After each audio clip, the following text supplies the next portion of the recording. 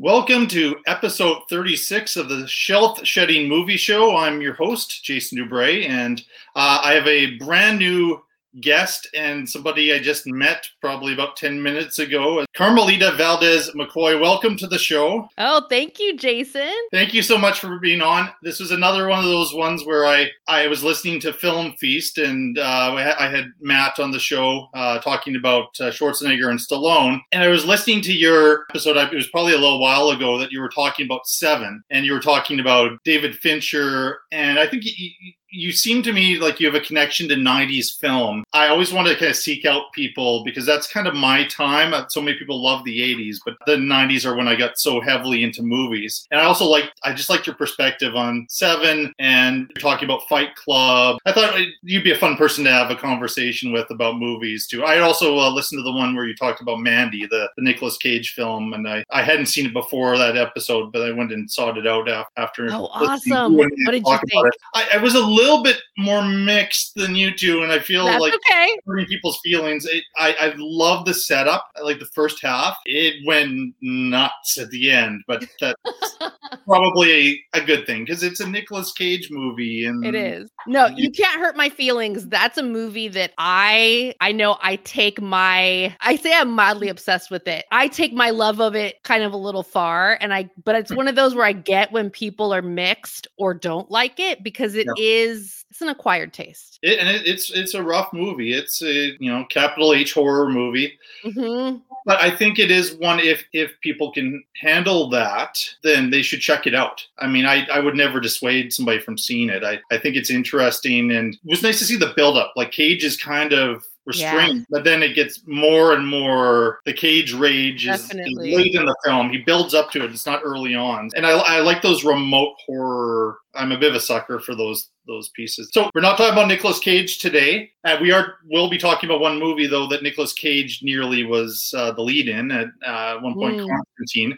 But we're talking about religious horror. When I contacted you to see if you would be on the show, then you sent me a few ideas for themes, and then I took from my movie collection and tried to work together. And so you basically chose religious horror. You did some other ideas that we might explore later on too. But what was it about that topic that interests you? I'm a big fan of horror as a genre, and I like all types of horror movies. But hands down, my favorite, the thing that really gets me, is religious horror. My favorite horror movie of all time is The Exorcist. I love The Omen. I love possession films. I grew up Catholic, and I feel like I think it's one of those things where that whether you continue to practice or not, or how devout you were to begin with or later on, there's something about it, about that kind of early education, that there's this, I don't know, there's this fascination with the supernatural and demons and possession and angels, and like there's something kind of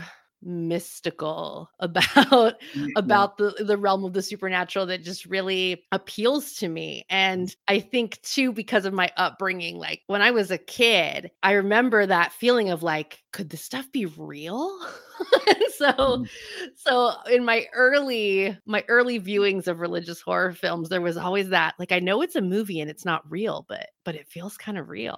So this is the kind of horror that gets under my skin. I love slashers. I love all kinds of other things, but this is my favorite. And you answered two of the follow-up questions I had right there. Like, one is, I was going to mention, and I think I've said it on the show before, my favorite horror movie is The Exorcist. So we are totally along there. And I was going to ask if you had a background growing up in the church, as do I. So I find, because I talk to other people who not, and they sometimes find religious horror movies a little bit hokey or laughable, but somehow I get even when it's not a particularly well executed religious horror movie, I get creeped out by it. I really do. There is something where I get a feeling. And this round of watching The Six, there's still a moment in one of these movies where, no matter what the saying is, I get these goosebumps and I get this really, like, it's this horrible feeling, but it's this wonderful, horrible feeling because, the filmmakers, everybody did their job. Oh, absolutely. Yeah. So I am a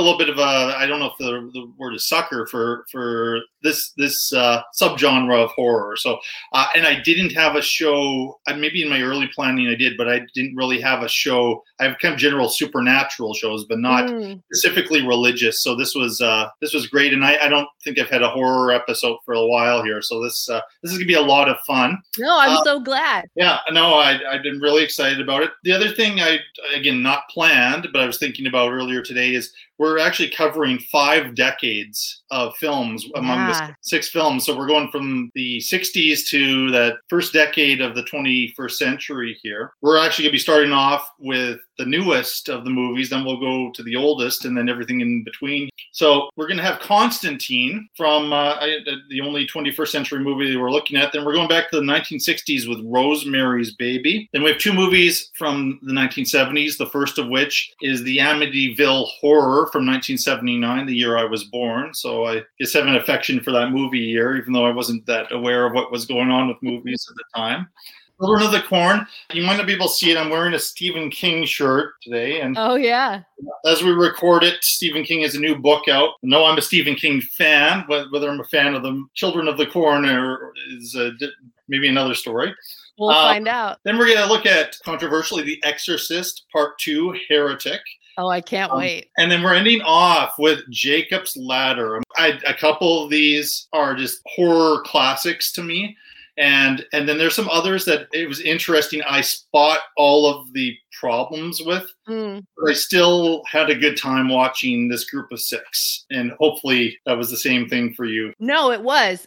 So several of the films we're going to be talking about were ones that I love and that I revisit. There were a couple I had never seen before, but I knew like all about them. And it was really cool to finally watch them. Yeah. And then there was one that I hadn't seen in ages. And I remembered liking it, but I wasn't sure if I was still going to feel the same way. So it was like really cool to go through these 6 films. And even the ones that aren't perfect, have some issues, it was still a good time. Yeah. And hopefully there'll be a chance to promote some movies that maybe some people haven't checked out before or haven't thought about in a long time. But you're absolutely right. It's like one of the themes of my show is you watch a movie years ago and you can either like think, oh, I misjudged it when I first saw it in theaters or when I first rented it. And years later, I actually like it more. Or sometimes it can diminish big time. Yeah, thank you so much for being on, and I'm looking forward to getting into these reviews. Well, me too. I really appreciate the invite. I think I've been listening to the show, and it's such a cool idea for you to be doing this. And I was telling you before we started that it's pretty brave. Like I have like a measure of power here. You do. I'm not going to let it go to my head, but I really appreciate being like a part, like you're letting me throw some input in here. Let's start talking about Constantine. Let's.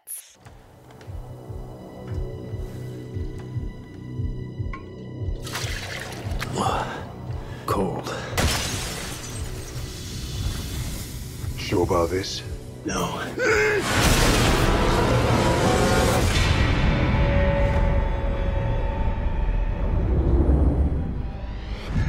Mr. Constantine, I'd like to ask you a few questions. I know the circles you travel in, the occult, exorcisms. Easy there, hero. That's dragon's breath. I thought you couldn't get it anymore. Oh, liar. I know a guy who knows a guy. I thought that you could at least point me in the right direction. Yeah, okay, sure. Please. What if I told you that God and the devil made a wager for the souls of all mankind? No direct contact with humans, that would be the rule. Just influence. See who would win. Demons stay in hell. Angels in heaven. They call it the balance. I need to see what you see. You do this, there's no turning back. You see them. They see you. Understand?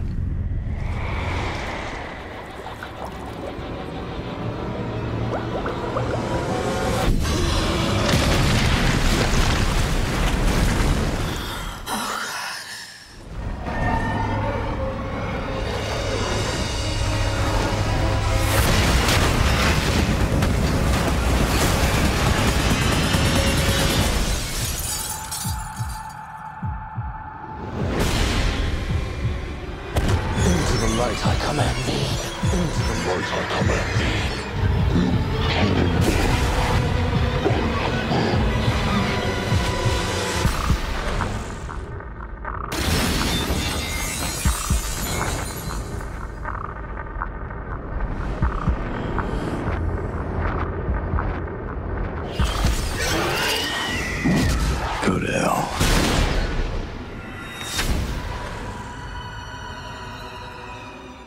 On a podcast I reference regularly, Rank and Review. A lot of these I've reviewed on that show, but on a show about the best of like the 2000s, that first decade of the 21st century, I always awkwardly call it. I did review on Rank and Review Constantine, starring Canadian Keanu Reeves, who's had such a resurgence in popularity. I love him. What I've said about Keanu Reeves, I said that recently in a review of Bill and Ted's Excellent Adventure in this 80s episode I did, is he can be very charming. He's a great movie star, but you have to cast him in the right material. I think when he attempted to do Shakespeare in Much Ado About Nothing, that didn't go that well. He also was in Canada. He played Hamlet, and I didn't hear great things about that. And sometimes in some melodramas, he comes across a little bit sleepy, I guess. But in science fiction movies and some horror, some action series, I think he does have good taste in material. He also is very good at playing villains. And I've said this before, the Sam Raimi movie, The Gift, he's scary, abusive character. Neon Demon, which is a movie he's great in that. Well, yeah, and he's a nasty, and he's apparently a nice guy, but he's not afraid to play both a hero but also a nasty character. So I appreciate him. I was very, very negative about Constantine in that earlier review. This time, maybe I wasn't, because I wasn't trying as hard, because I've already reviewed it and I've already looked at it. I just sat back, knew what I was getting into again, and I just had a better time with it. And I think if you approach this movie as if it's a cartoon, I think, and things are really big and over the top, and you're not too worried about the source material, because I know that was the big downfall, was how untrue, or I don't know if untrue is the right word there, to the source material. Unfaithful to the source material, which I confess I'm not as familiar with. That's why this movie wasn't terribly successful. But I think you could do worse as far as just an entertainment if you sit back and enjoy what's happening. I have a lot of criticisms of it, but I say that revisiting it, I had a better time than the last time I watched Constantine. So that's where I start with it. I'll just do a really quick synopsis. Keanu Reeves is Constantine. He's a supernatural exorcist, and he helps a policewoman try to prove that her twin sister's death was not a suicide, but it was something more. Where do you stand on Constantine? So I love this movie. Good. I can't help myself. And I saw this in the movie theater. And at that time, I didn't have a prior relationship with the Hellblazer comics. Mm-hmm. I have since read them. So, and having read them, I now, not all of them, but quite a few, I now understand where people were like really up in arms. So my first advice to anyone is do not think of this as an adaptation of Hellblazer. It might be like the faintest inspiration. This John Constantine is not that John Constantine. It's different. The whole thing is different. The setting is different. There's just very little that's really like a direct take from the comics. So I'll start there. But I think visually this movie looks great. Great cast, giving awesome performances. So I was sold. Yeah, I enjoy it. And it's one that I revisit every few years. So I've seen it a few times now, and it's always just kind of fun to watch. And I can recognize some elements of it that could probably be done better. But I think if when I just want to sit down and watch something fun and kind of immerse myself in a fantasy world and all of the supernatural elements that this movie provides, I'm in. It's a good time. So I'll bring in some criticisms, and please. I want you to shoot me down with each and every one of them as much as. And I might agree. I might agree on some of them. You never know. I'll start off with something positive. My favorite performance is actually Rachel Weisz. I like what she does. She's an Academy Award. There's several Academy Award winning actors in this movie, but I mean, she plays the twin and all of that, which might be a little bit of I'm not sure it's really a gimmick. It's an important plot point in this movie version, but I like how I feel like some of the other really strong actors come out and they play kind of the two-dimensional cartoon, but I get the full arc of this character. And some of those scenes that she does are really difficult. There's the sequence where she has to go and have that vision of hell and everything when she's underwater and being held underwater, and you see that panic in her eyes. That's just solid film acting, but I haven't known her to give a really bad performance ever. So, and another, British person playing an American, I think fairly well. They're so good at that. Not all. There are Not some all. actors who will over enunciate the American accent and feels a little bit over the top, but she does a good job of making it pretty subtle, I think. How did you feel about our visions of hell? So I think the CGI holds up pretty good, considering some of the demons, the CGI is a little funky, but like I'm fine with that. I like the mode of getting there and getting to see this other realm and then how they're able to pop back up. I think it's really fun. I think when I think back to that time, I was trying to think when I was watching it about other films from the same time and what the CGI looked like. And I was drawing a blank and trying to make a comparison, but I think that it holds up. I think that it holds up pretty well. And I think there was a pretty good mix. You have some of those small scenes where they're in hell and, some other little bits and pieces where demons come into the earth realm. But I think it's a really good balance. It's not a film that's completely done in CGI, which I appreciate. It's, contained in these certain scenes. And I appreciate that. I don't know why I just haven't. And I think I was working in a movie theater when this came out. So I would tend to see the end of the movie a lot just before, people left the theater and I had to clean the theater. So I don't remember exactly how I reacted to it because it was probably as cutting edge as they could have at that time. And it probably looked really good. But it does tend to distract me. That kind of attack that happens at night. It was across from that gas station. Yeah. Sequence. And for some reason, I just am not as crazy about that particular vision of hell. But I think it's just a subjective thing. But how does it compare to kind of the visuals connected to the source material? See, again, it's like they're just worlds apart. It's just very different. That's not it's just completely different. We'll be talking about a Stephen King adaptation pretty soon here, and the source material and the film are also worlds apart. One of the performances that maybe I just need more background. Pruitt Taylor Vince, like he's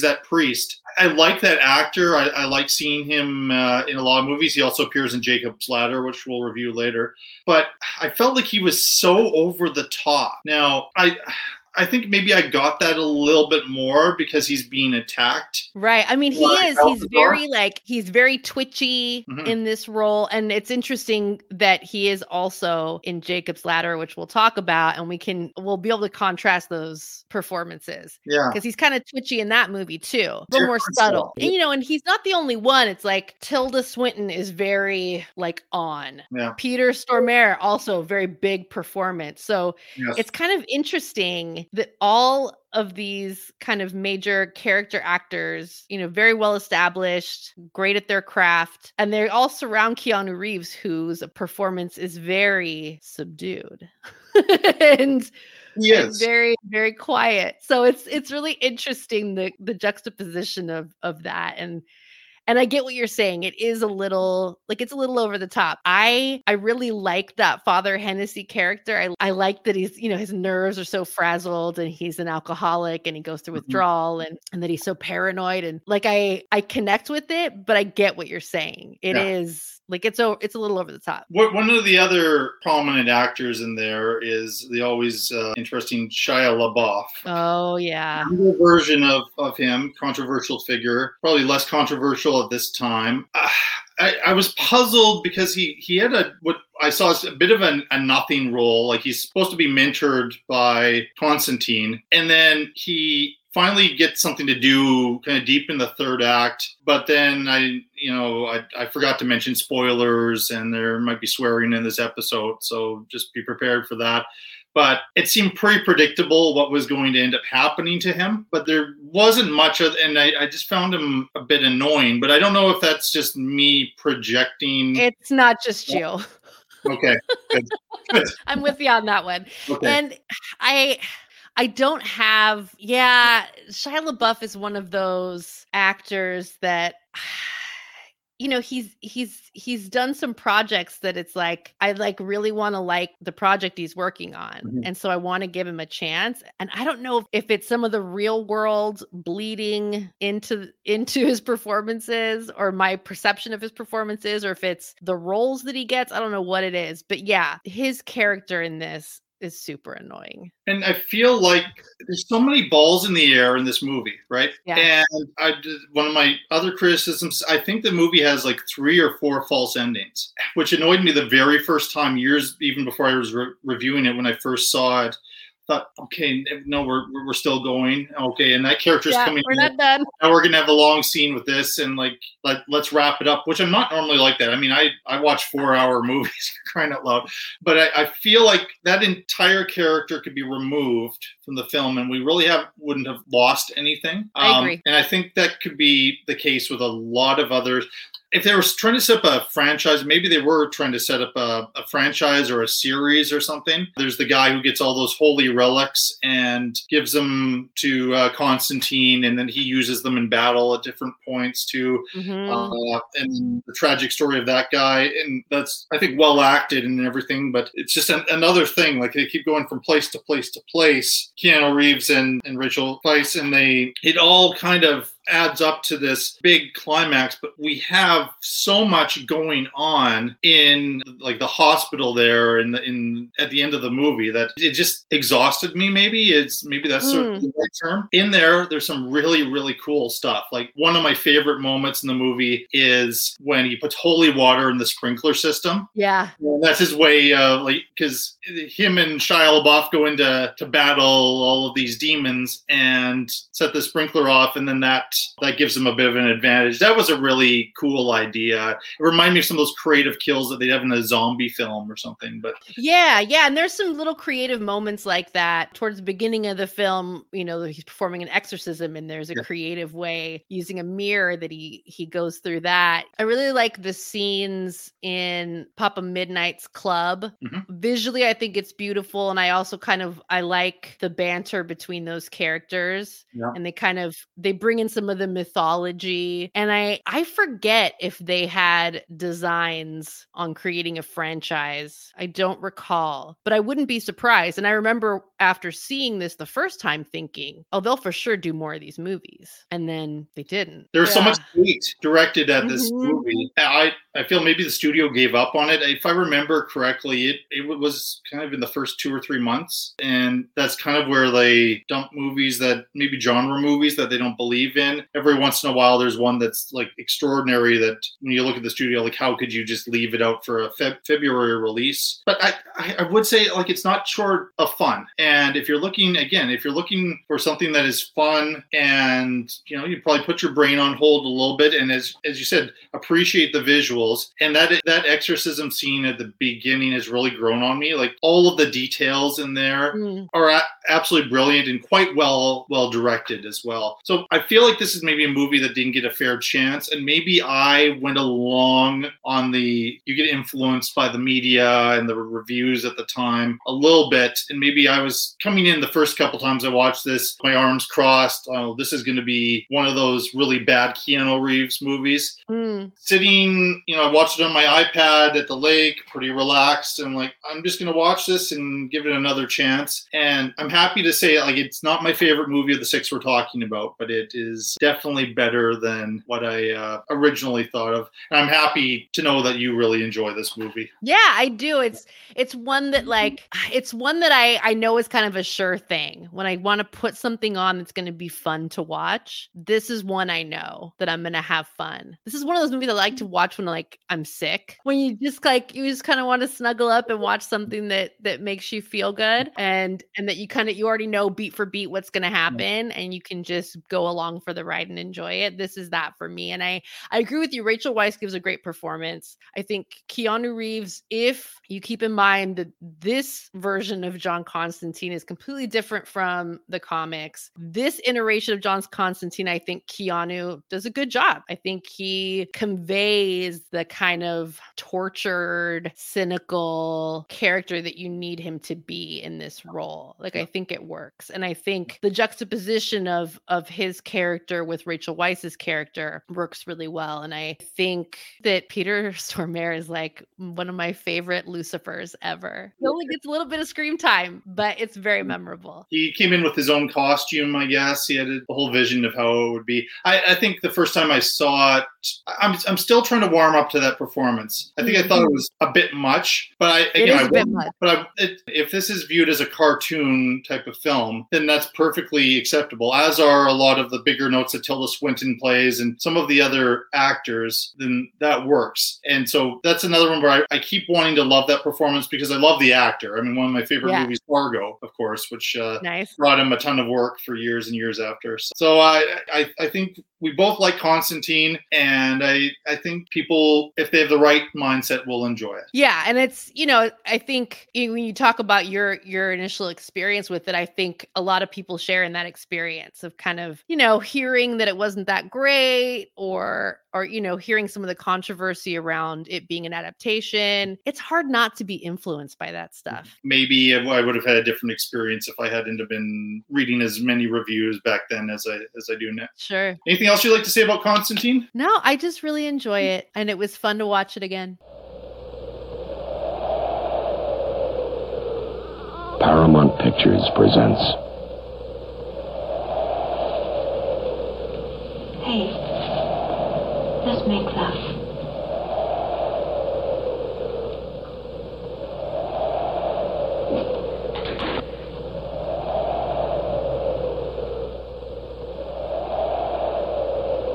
Mia Farrow.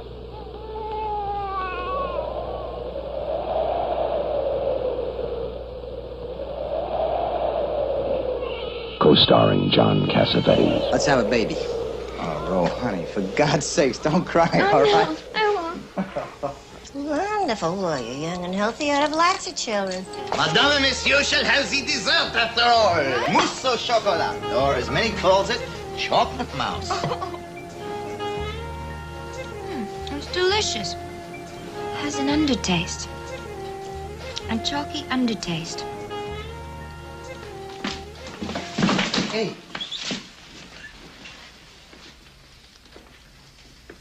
Nice.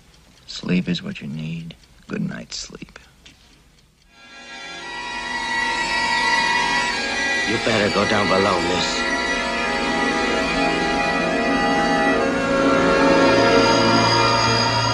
This is no dream. This is really happening.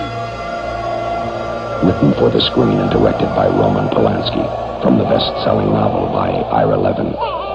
Ruth Gordon, Sidney Blackmer, Morris Evans, and Ralph Bellamy. In a William Castle production.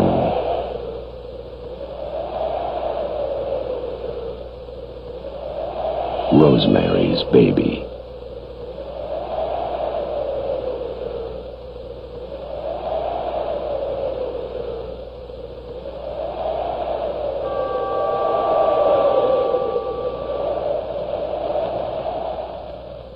There are two filmmakers that I appreciate their art, but I find if I say anything nice about them through social media, then people get mad at me. One is Woody Allen and the other is Roman Polanski. And yeah, so there's a lot of baggage with Roman Polanski. There most certainly is. Yes. That baggage was, there was baggage post this movie coming out, but not as much in the late 60s when Rosemary's Baby came out and became an enormous hit. And cards on the table, this is one of my favorite horror movies of all time. This is the one where there's a moment in this movie, there's actually two moments in this movie, there might be more for other people, but two moments in this movie where I am so creeped out and so uncomfortable that I know the movie is working really well. So I am an enormous fan of this film. I wonder now in 2021, though, if because Roman Polanski is listed as the writer and director, if that will give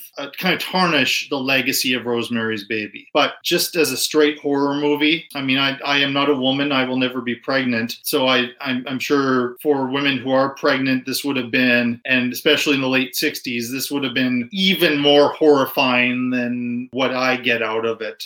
But it never fails. Every time I see this movie, I am thinking about it for days afterwards, and I just get that creeped out feeling. So if you're not familiar with this movie, a young couple played by Mia Farrow and the late, great filmmaker John Cassavetes are trying for a baby, and they move into a fancy apartment, probably because they want to have a larger family. And they're surrounded by some very, very strange neighbors, and there's some mystery as to what has gone on in their apartment beforehand with the 89-year-old woman who lived there, but apparently blocked off one of the closets just before she died of natural causes in old age. And as this story unfolds, there's this great deal of suspense, there's paranoia, and you see much of the movie through Rosemary's eyes, played beautifully. I think this is my favorite Mia Farrow performance. How she wasn't up for an Oscar, I don't know. But it is, to me, it is a horror classic. And so that's where I start with it. I don't know how you feel about Rosemary's Baby or Polanski. So this is one of the films that I had never seen before. Oh, you hadn't ever? Oh, wow.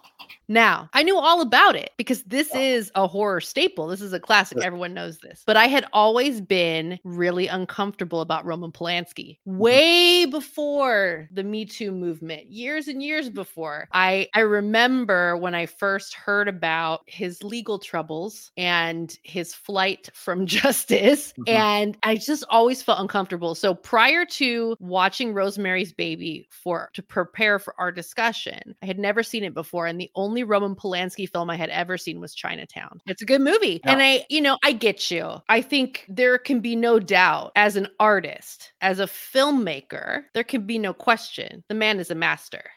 His personal life is problematic. And I think for some people, it's very difficult to kind of compartmentalize and separate those two things out. And for some people, it's easier or not as uncomfortable. So, for me, my approach is always, I kind of go by feel. Like, how do I feel about this? Like, do I feel comfortable watching it? Don't I? I kind of play it by ear and case by case. And I think anyone who tells me I refuse under any circumstances to watch any of their work, okay, like that's your prerogative. And if that's how you feel comfortable, I mean, that's fine. And, for someone like yourself, that it's a little easier to separate out the art from the artist, for you to praise his work as a director, I get that too, because the proof is in the film. It's a masterpiece. So as much as I might have disdain and disgust for who he is as a person, finally watching this for the first time, and I already knew, I knew everyone that I know that loves this movie, I know they know what they're talking about. So I knew watching it finally was like, there's going to be no question. It's going to be technically proficient, masterful writing, great performance. I knew that. And it lived up to that in every sense. And I agree with you, Mia Farrow. She is amazing. She's amazing in this. Perfect casting. And she delivers just this beautiful performance, and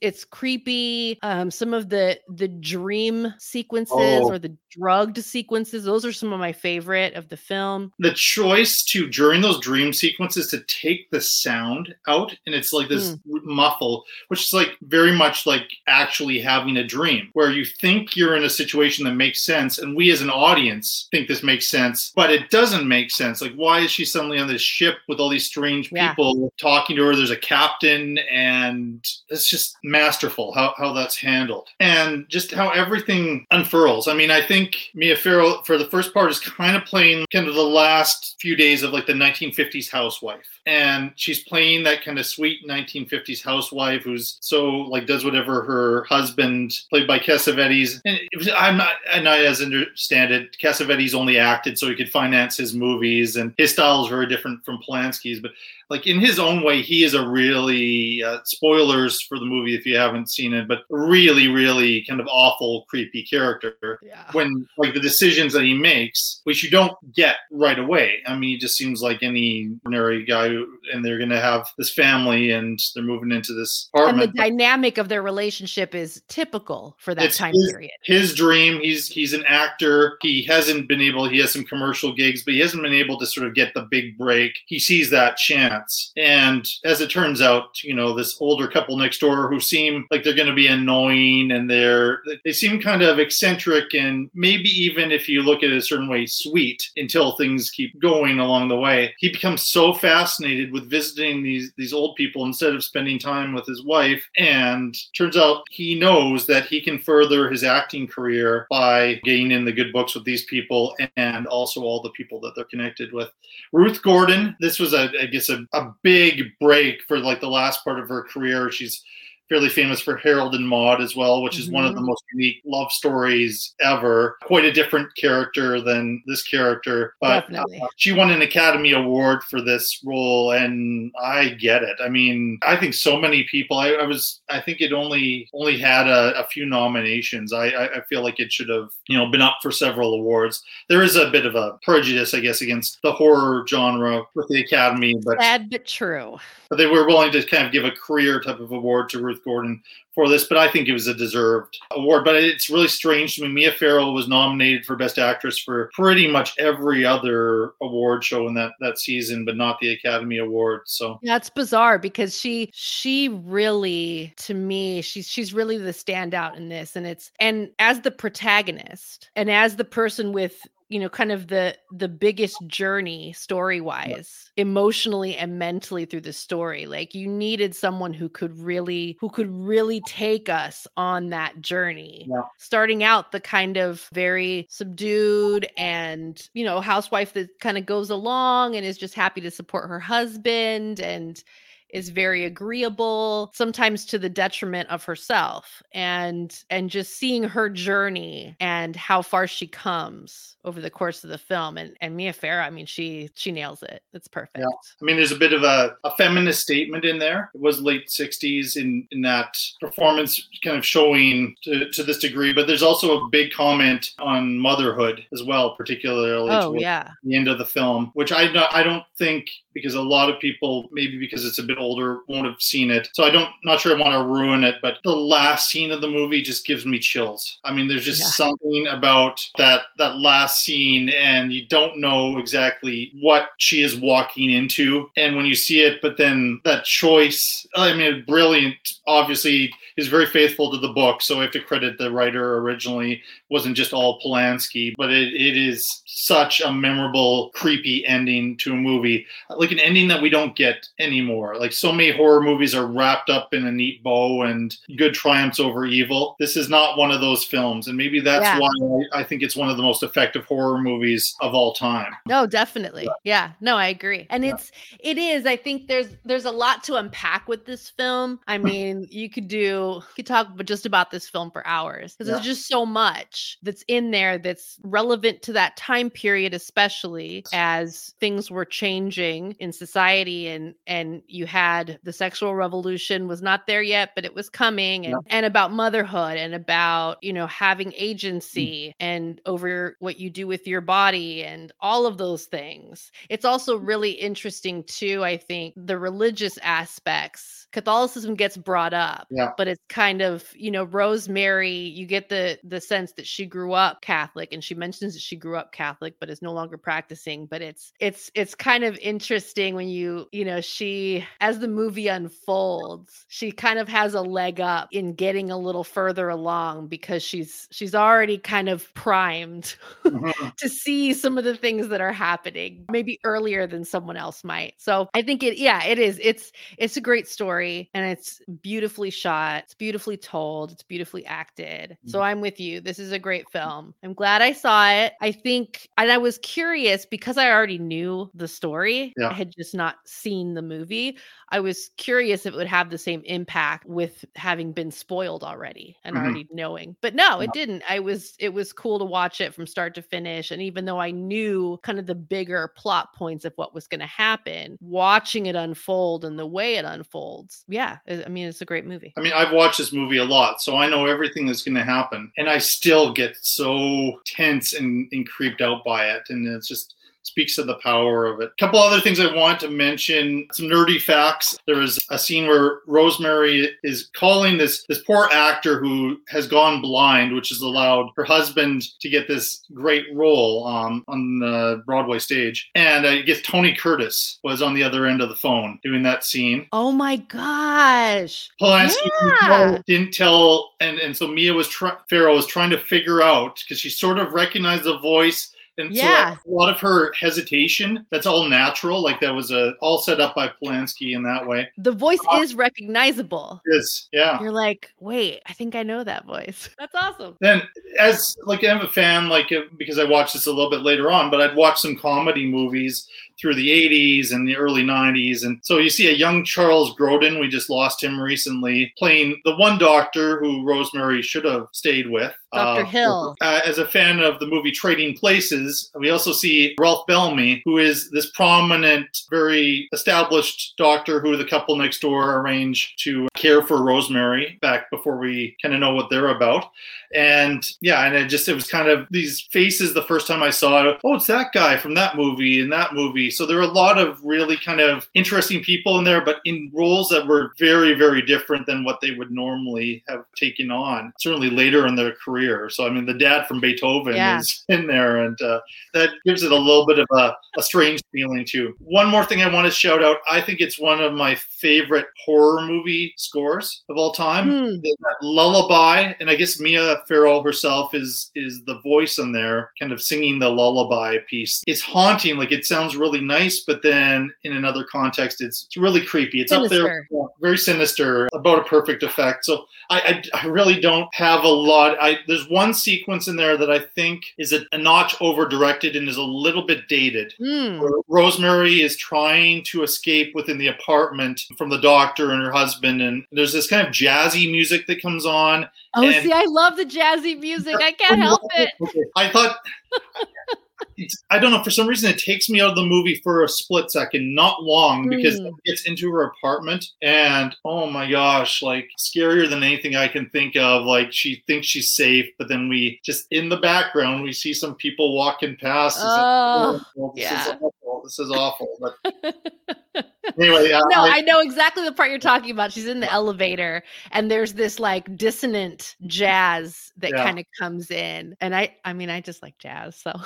And that's, by the way, that's me stretching out. Like I challenged myself, like my favorite movie of all time, top favorites of all time, to come up with something negative to say if it's going to be same thing with something I don't like. I like to try to find some positive. Though. I'll say this: I'm not a big fan of John Cassavetes as an actor. That's I mean, I know he's one of the great directors, and I can't argue with that. But I'm not a big fan of him as an actor. He just doesn't. I don't know, and I haven't seen him in very many things, but the things I have seen, I'm always kind of like, I don't know about this performance. But in this, it works perfectly because I'm not supposed to like him. As the story unfolds, it becomes clear that it's okay, that I kind of want to grab him and shake him. And I think maybe in this film, he was controlled a little bit more, as Polanski would plan things out and be very perfectionistic and strategic about everything. And that shows up in every frame of the film and other films that he has done. They haven't all been great. Cassavetes loved improvisation, and you see that in his films as a writer-director.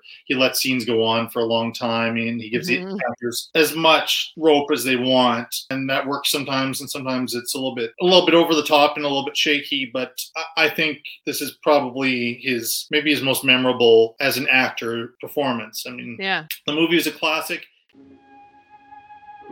It's the kind of house they don't build anymore. A relic of a time when the world wasn't in such a hurry, when there was still time for a little charm and elegance. It has stood empty for a long while, and at the price, it is a bargain. For a growing young family, it is almost too good to be true. What do you think? I love it. James Brolin, Margot Kidder, Rod Steiger in the Amityville Horror.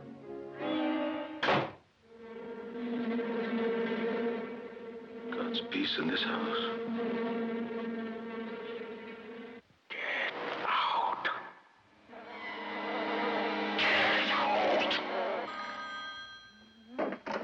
Hello? Hello, Kathy? Father Delaney, there's something very important.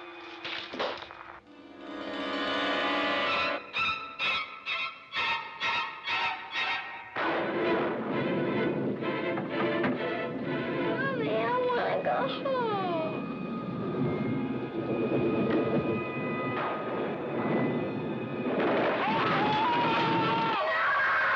What do you want from us?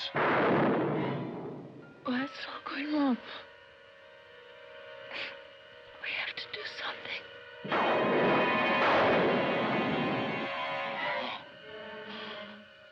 I'm coming apart! Oh, Mother of God, I'm coming apart!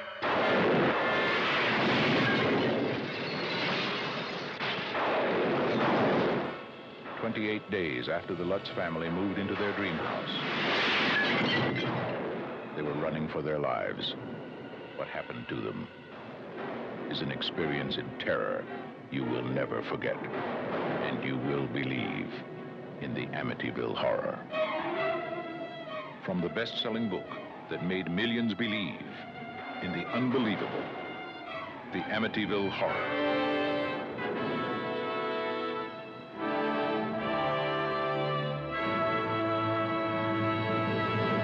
Here's a confession. 1979, the Amityville Horror, the original, came out, and I bought this in some going out of business sale. I don't know if it was Blockbuster or one of those places. And before this podcast, I had been sitting on my shelf. I had never watched this. This was my first pass. And so kind of like Rosemary's Baby for you, this is considered a horror classic with a bunch of sequels. This is the other one. This is the other one I had never seen. Good. So we'll be on equal footing on this one. I don't have this great love of it or this history like I have with Rosemary's Baby, or kind of the early negative history with Constantine. There's some newlyweds and their three kids move into a large house on Long Island where there had been a mass murder. This is a real crime that is recorded in history, and this is the Lutz family, who are a real family. What we might get to talking about is whether these events actually happen or not, but they start to experience very strange, inexplicable manifestations in the house and start to, in many ways, believe that the house is possessed. This is also a kind of a connection piece, I think, to the Conjuring films, which I haven't watched the latest one yet, but I enjoyed the first two. But,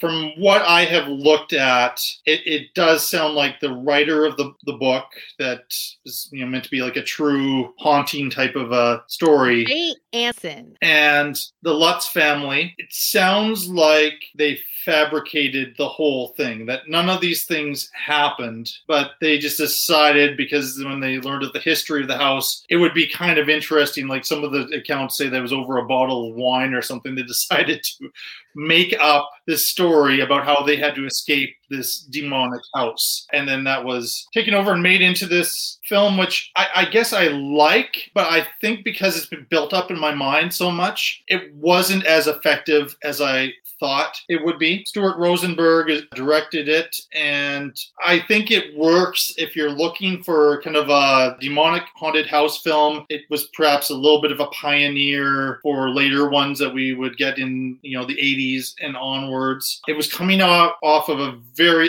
to me, the best decade for horror was the 70s, because you could get away with a little bit more, and we had some of the ones you mentioned, The Exorcist, The Omen, films like that. In comparison to those, and a couple others that I really like, I don't think it's quite as effective.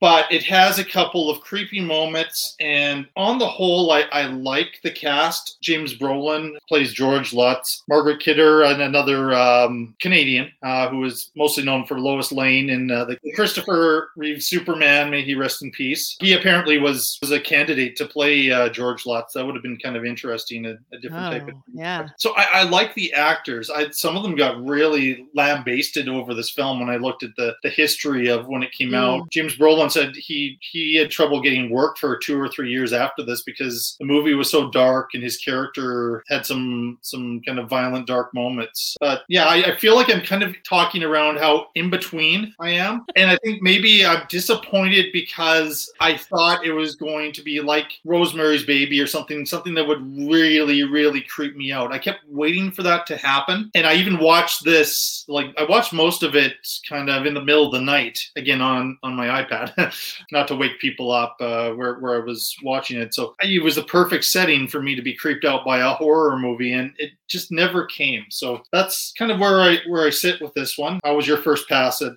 the Amityville Horror? So this is another one that I went into it like I already know the major plot points. This movie had been spoiled for me. Like I already kind of know the backstory. I had just never seen it for whatever reason. There wasn't really a reason why. I honestly don't know why I had never watched it. I just never had. So going into this, I was, I kind of knew what to expect story-wise, but once the thing gets going, I found that there were certain sequences or little touches here and there that I was like, oh, that's really cool. I like when this film was subtle, something rustling, some of the little things that kind of start to build this tension of the presence of something evil in this house. That was when this really kind of shined for me. The moments when the Catholic priest or the nun, like the clergy, like have, a really intense reaction to being there. Things like that really work for me. I found that those were like, oh, cool, nice. So we're building something. I'm going to say this right now. I think I would feel a lot different about this movie if it was 20 to 30 minutes shorter. And it's like 2 hours long. And I think I was getting into it in the beginning and I was back in towards the end. But there's a part in the middle where it kind of sags for me. And I kind of started to lose engagement with it a little bit. But I think there's some great performances here. I think James Brolin is awesome. That Margot Kidder totally works in her role. My favorite character is Carolyn, the New Age friend. Oh, yeah. And she's my favorite. I just love her. Paul Schaefer played her. And she was in lots of stuff in kind of the 80s and 90s. Yeah. No, and it's a great character. I like, too, one of the things about this movie that I thought was really cool that, it's not a completely original thing because you got some of this in The Exorcist, but they really make a point of it here. So the Catholic Church, it's very topical because it talks about Vatican II, the Second Vatican Council, where the church was starting to make changes to some of its practices, trying to modernize and update, which I know to non-Catholics probably sounds like so ridiculous because there's nothing modern about the Catholic Church, but when you have an institution that's a couple thousand years old, they move very slowly. But I like that was referenced here to kind of give you the push and pull between, maybe the bishop who doesn't believe that there's a demonic or evil presence in the house, and the other priest who's witnessed it and is like, no, seriously, there's something evil going on here. So I kind of like that juxtaposition. I thought that was kind of cool. And I thought it was very, very of that time, late 70s, where things are starting to shift. People are more looking to science and rational explanations for things. And so to then be faced with a supernatural event, there's like this dissonance where people don't know what to do with that because it flies in the face of the direction things are moving. So I thought that was cool. Want to acknowledge the devil at that time, I think, with the Catholic Church, right? Yeah, it's kind of interesting, like that time period, kind of when you kind of read up on the history, it's interesting. It's like, prior to Vatican II, which took place between 1962 and 1965, like Mass was held in Latin. And there was just a lot of all of these very traditional, kind of staunch practices, and after Vatican II, the biggest change that comes to mind is that you started having Mass was actually said in local languages, but lots of shifts, and the church taking more of an interest in science and scientific research and things like that. So it's an interesting time. You would have lost generations. Right. Last 3 generations would have. That's sure. You could do a big discussion about how that has gone over the last, 40 plus years since this movie came out, but yeah, there's a lot that's happened since then. But it is kind of interesting. I think this movie is interesting as a time capsule. Like the house and the costuming, like the fashions, and also the dynamic of this family where, you know, this is a presumably divorced woman or a woman who had a previous partner with whom she had 3 children and has now married a man who's coming in to be a part of this family. And they kind of touch a little on those dynamics. And that was a relatively new thing. It wasn't as common back then, but it was becoming more common to have divorce and single mothers and then remarriage and then how that changes the family landscape. So I thought that was kind of cool that they introduced that because it makes sense for the time. Yeah, I wasn't sure because I haven't looked up their story enough if she was a widow, a young widow, or if she had divorced, because I know in reality the Lutz is divorced some years later and they've both died. Right. Yeah, I think a couple things I wanted to touch on. Definitely people need to know with 1970s, I don't know, maybe I like slower movies or whatever, but 1970s horror is not like, 2021 horror where boom, boom, boom, we can't lose our audience. And, anything beyond 90 minutes seems like it's unnecessary. Again, my friend Larry with Rank and Review likes to talk about how in a 1970s movie, you'll see the car pull up, you'll see them open the door, both people will get out, they'll shut the door, they'll lock door, and then they'll walk into the building, as opposed to car pulls up, cut to they're in the building. Absolutely. Yeah, and so I think that is a factor here with this movie. I didn't, and maybe I had to watch kind of a little bit in part, so maybe in one start to finish sitting, I might have felt the pace a little bit more. I wasn't as much. I watched kind of the second and third acts as one thing, but I wasn't feeling it being overly slow. Sometimes even when it's a movie I like, I will acknowledge if it's a slow-paced film. So, but that does make sense to me. Can you explain, because you said you liked the scenes, Rod Steiger, very good actor. He won an Oscar for In the Heat of the Night, and he carried on. He would leave everything on the screen. He was he made big choices as an actor, not Nicolas Cage big, but, it'd be kind of based in Mother Earth, but then he would start kind of shouting lines and he would kind of build up to that. Maybe Pacino might be a better comparison. I could see that. He plays the Father Delaney, who was going to come over to the house to kind of bless it, but he can't get the attention of the Lutzes because they're outside and on a boat or something on this beautiful property. The sequence with the insects and all of that, I had a lot of trouble with that. And it just kind of, we sat there, and then he's so stoic, and then he's really heated in that conversation and screaming at the bishop that there's something evil about the house and nobody's believing him, which is a convention in these movies. Sure. But that standalone scene with the insects, I just didn't get it. It was there. It was like he was in a completely separate movie to me. Like I got the nun, the aunt who was a nun who came in and felt the evil presence right away and then made an excuse and left. That made some sense to me. But the scene he walks into this mansion, without letting anybody know. And he starts walking around and he ends up in this room and then he has all of these flies all over him and he's, traumatized. And then he runs out and leaves. And then we have a couple other scenes with him, and then he ends up in some sort of a place that they would put priests who have had a mental breakdown or nervous breakdown or something. Right. So yeah, it feels like a completely different movie, and they got an A-list actor in that role, and so I had trouble connecting that. No, I hear you. I think the stuff with him, I would have liked to have seen it handled a little better in terms of like kind of making things make sense.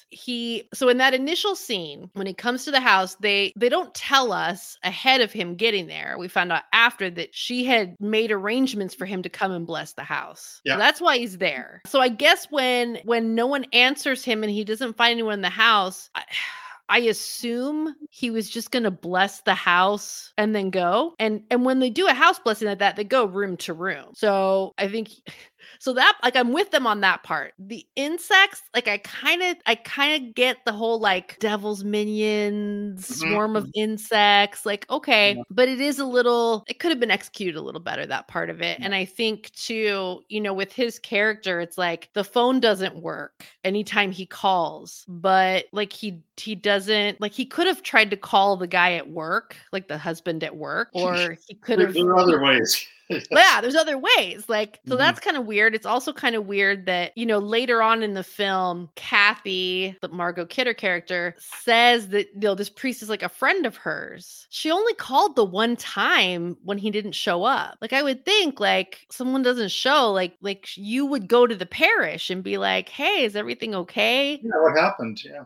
Right. Like, I feel like it kind of goes out of its way to keep them from connecting so that he can warn her. Like, these are screenplay problems. I mean, I don't think I'm criticizing the performances, but just, making some of those connections, because I got why he was there, but it's such a big, extraordinary scene early in the movie, but it just sits there. It doesn't lead in. And he's supposed to be kind of like the Max von Sydow character from The Exorcist, like the equivalent of that kind of thing. And it just doesn't have that impact that it should. It almost feels like a waste of a really talented actor. Maybe a guy.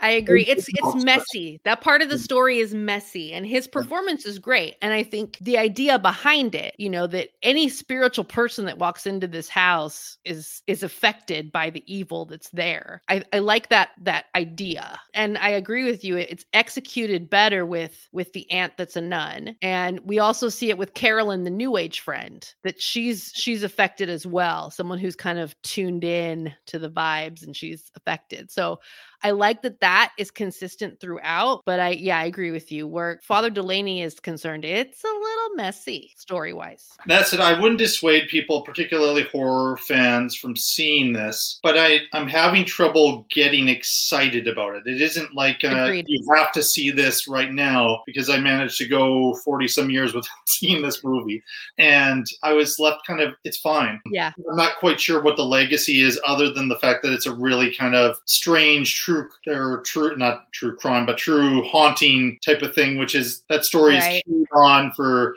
decades and decades afterwards, and a lot of mystery about what happened or didn't happen in that house, and that leaves us feeling a little bit creeped out. So I can appreciate all that, but it wasn't as exciting to me as I thought it was going to be. So kind of in between there. I concur. I feel the same, and I wonder if I would feel differently about it if I had seen this as a kid. If there would be a nostalgia factor that would bump it up a little bit. But as it stands, it's fine. And like, if it were on TV or someone put it on, I'm happy to watch it again. But it's not one that I'm like putting on any of my top lists. It's not one that I'm shouting from the rooftops, you have to see this movie. But I think horror fans should check it out at some point if they haven't. Yeah. I'm just surprised I didn't get to it. But it's a similar type of thing. It wasn't like I was avoiding it. It just didn't happen. So so I think we're in kind of similar places here. I'm glad to have like that perspective that you're putting on as far as like the Catholic history and how that plays out in the film, because that gives it a different layer that maybe I didn't get the first time I watched it. I think, to your point too, because of the way that the Father Delaney character is handled, like those scenes where they kind of talk about that topical, like real world church stuff, it's easy to get it lost because that part of the story, because his storyline feels kind of tacked on. It's easy to like, that layer is almost a little separated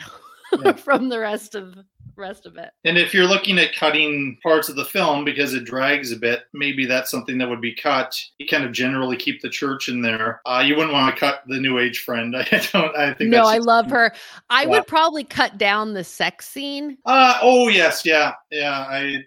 I'm not a prude. Yeah. I have no problem with sex scenes in movies, but something about the build up to that scene and then the scene itself, I was like, okay, is there a reason? And the only reason I guess is because it's a horror movie from the 70s. So they thought there's got to be some sex in here maybe. And then later after Josh Brolin's character, George, is starting to be affected by the house, then we get a scene where he was unable to perform. Yes, so then I thought, well, maybe that's why the sex scene is in there, to show that, I don't know, it's a stretch. That's how the house is affecting him in some some Right. way. And, yeah, he's Okay, if you say so.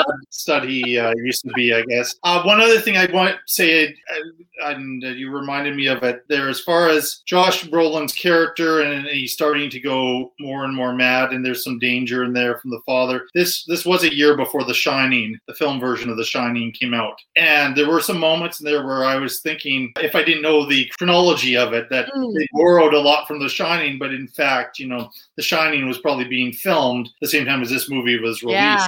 There's some interesting. So the fact that they were there ahead, like kind of a year ahead. Yeah, that is interesting. Mild thumbs up, I'll call it, for the Amityville Horror. Agreed. Every child is afraid of the dark, the unknown, the nightmare. In Gatlin, Nebraska, that nightmare is in the corn. Stephen King's Children of the Corn.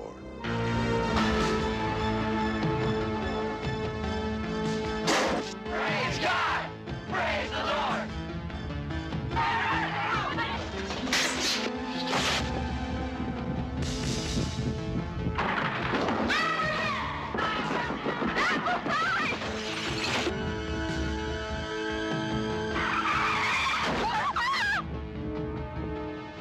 From Stephen King, the author of Carrie, The Shining, The Dead Zone, and Christine, an adult nightmare. Children of the Corn.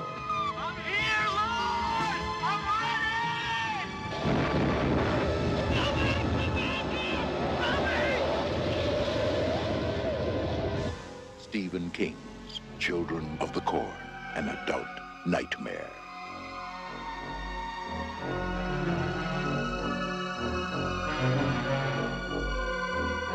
Coming soon from New World Pictures.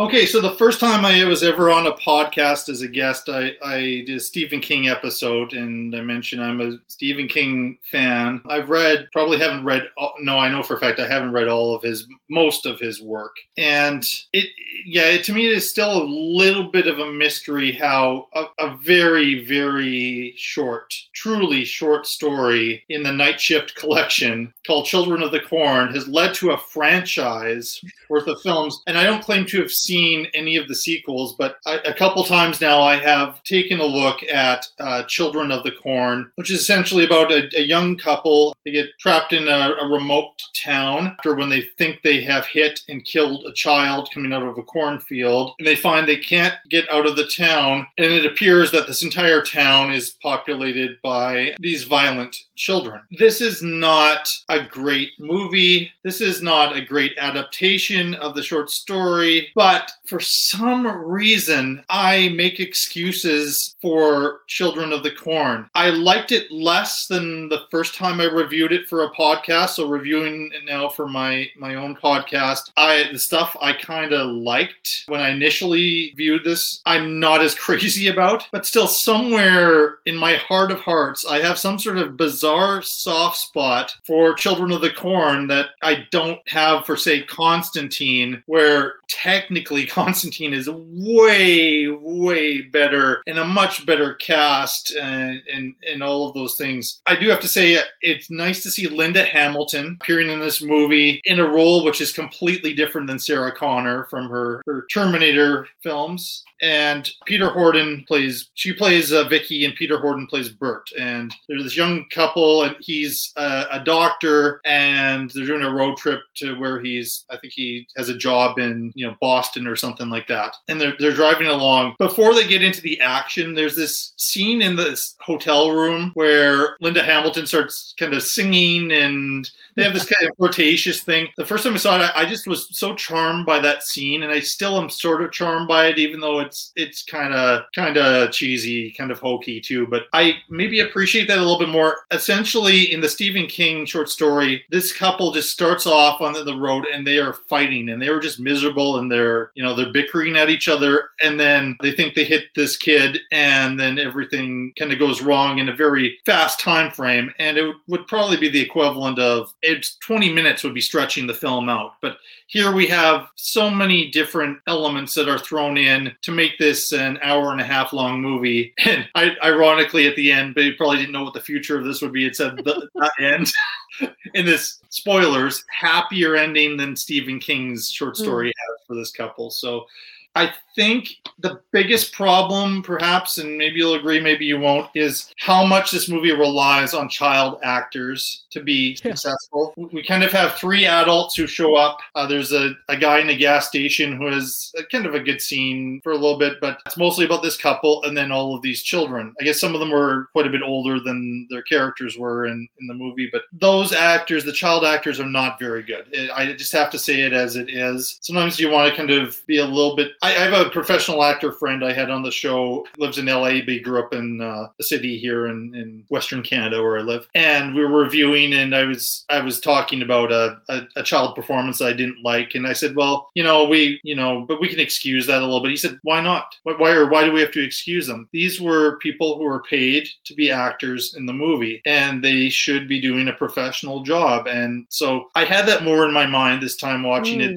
That's, I think, the big problem with it. And just some things are really kind of hokey. But I don't know. There's something I mentioned. I like remote horror, and this is remote horror, and so I almost want to cheer for it, but I don't know. Anyway, so I'm talking too much already, but I'll pass it over to you. Your impressions of Children of the Corn. Had you seen it before? Oh yeah. I grew up with this one, and I too have a big soft spot for this movie. Intellectually, I know that not all of the performances in this film are up to snuff. I know that some of the set pieces are really hokey looking. There's a lot you could pick apart about this movie. It would be very easy to do. But in my heart of hearts, I can't help it. This is a movie that I watch maybe every 5-6 years. And it's one that as a kid really creeped me out. I have this thing about cornfields. It's the not being able to see. And so there's something already inherently creepy about this movie because of the setting, because it's, this town that's surrounded by these cornfields. And the whole cult thing. I love cults. In terms of storytelling, it's just so ripe for horror and for drama and for, so those elements alone are the things that keep me coming back to this, even though I agree with you. Yeah. Some of those young actors, not great. Yeah. And I also agree with you about Linda Hamilton and Peter Horton. Like those initial scenes, you kind of fall in love with them and it gets you invested, which is helpful because because I could easily see if those two characters were not as charming, if we weren't endeared to them, it would not be long before I'd be like, I really don't care if these people get murdered or not. What are these kids to crucify them or whatever? Right, but because of the actors and their performance early on, they get me on board, like when they're in the car too, before it hits the fan. People who grew up in 70s, 80s, a bit into the 90s, like younger people don't get this now. These big maps and people trying to figure out where they are in places, and it led to fights among couples for generations. But there is something to those scenes. They're charming. Yeah, they're charming. Yeah. I'm glad you feel that way, because it would be easy to just rip this movie apart. The other thing that I really get behind, again, it wasn't as much of an impact as the first time I saw this. The opening scene is brilliant. Like you see any of these towns, these small towns, where they have the church, and right after they go to church, then they go to the local diner and have lunch, and then this premeditated attack by these children, and how that's enacted. It was awesome. A great way to open the film and to set us up. I think that kind of won me over early, and that's where I had a good feeling about this, where I was excusing all of the bumps and grinds along the way. There's sequences that just don't make a ton of sense. I mean, it's true. They go to great trouble to finally capture Linda Hamilton in this house. Then they capture her. Then they go to the trouble of putting her up on a cross. But then when there's this conflict between the two leaders, then they bring her down, go to the trouble, which I'm sure would be even worse, bring her down from the cross. And then they have her in this scene where she can be rescued by her husband. And it's a very Bond villain moment. Yes. How easily they got distracted from that's what a great analogy. Yeah, that's perfect, because in the Bond films they would always have that. this moment of danger. And I kind of wish, though, I'm not sure how much I want to spoil, because, and if you've read the short story, that's very much, this is a completely different thing. If you're looking for something that's faithful, adaptation, it's not really at all. I mean, and there's no way it could have been. There's a bit of a scare. It maybe is a bit of a hokey jump scare at the end, but that works for me. But I just kind of wish they had the guts to have the unhappy ending from the short story. I don't want to say much more about it, but right. No, I hear you. Yeah, it is kind of a weird choice, and why they made that choice, I'm not really sure, but it doesn't ruin my enjoyment of the film. But yeah, I think it would have been better. I guess King did a script for it originally, but King penned scripts are not as good as his novels, just because of his dialogue doesn't translate well to film sometimes. Sure. And I guess they were looking at this and they just didn't think he knew how to write a screenplay at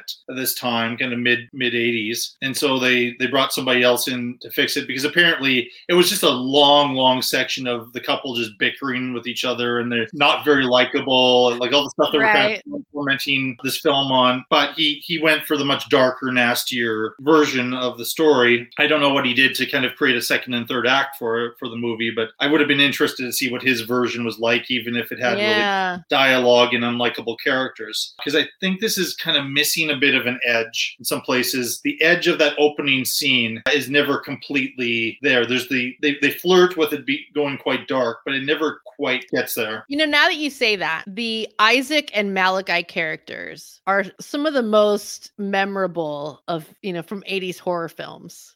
Aside from obviously the really big ones. And that Isaac character, such a little creep. And I think I always forget that he doesn't really have that much screen time. No. There's some significant portions of this film that he's off camera. So yeah, and I think if they had maybe done more with him, it would have been darker, because it's him and the Malachi character. Malachi has a lot more screen time because he's running. Now there's a little Friday the 13th teleporting happening with Malachi. He's in one place and then he's at the field having some ceremony, or he's getting into different conflict, but then he's in a different part of the town, and I don't know how that's all happening. I'm not supposed to think that hard about it, I don't think. Yeah. He looks really, really scary until he speaks. Yes. He should never have said a word. And I kind of think Isaac too.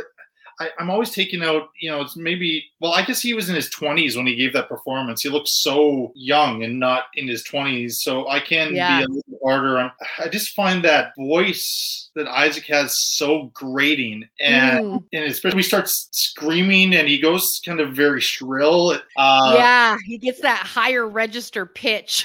Yeah, I don't know if his tactic was, I'm going to play him that he's just going through puberty or something, and his voice is just changing or something like that. But I don't know. I all those scenes, I'm like, can we get back to the couple there and even the cute little children? Because I appreciated what they were doing. I mean, they weren't amazing actors either. That kid Job was in my mind, the hero of this movie. Yes. Don't get out of there alive without Job. No, they don't. That's true. That's absolutely true. But I think I guess it gave some layers to this community that not every kid went completely along with this plan to just kill off all adults. I mean, there's something to me inherently scarier about the King premise, where there's just this town that children rule, and all of them just go and kill any adult that's there. It's a scary world. If you have the misfortune of ending up in this town and you're over the age of 19, then you're going to be attacked by this army of children. So it doesn't scare me really, and I don't have the nostalgia even for it, but I feel like I have nostalgia for it just because I'm willing to excuse so many different things here. So I'm glad that you enjoy it and you have kind of a similar type of thing, because I've heard more negative about Children of the Corn. Now, there's apparently, have you watched the sequels? I hear the sequels are brutal. They're brutal. I might someday, if I'm in the mood, try it. But for now, I'm just happy to enjoy my little Children of the Corn. Agreed. Yeah, maybe one of these days I'll get curious, but today is not that day. That is not. No. There's too many other movies to see. In 1974, a motion picture shocked the world.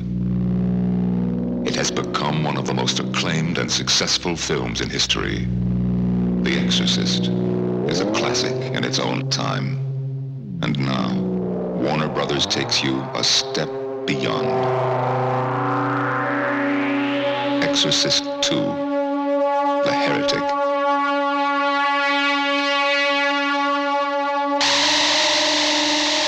Starring Linda Blair, Richard Burton, Louise Fletcher, Max von Sydow, James Earl Jones. Their minds locked together with the most terrifying vision of all.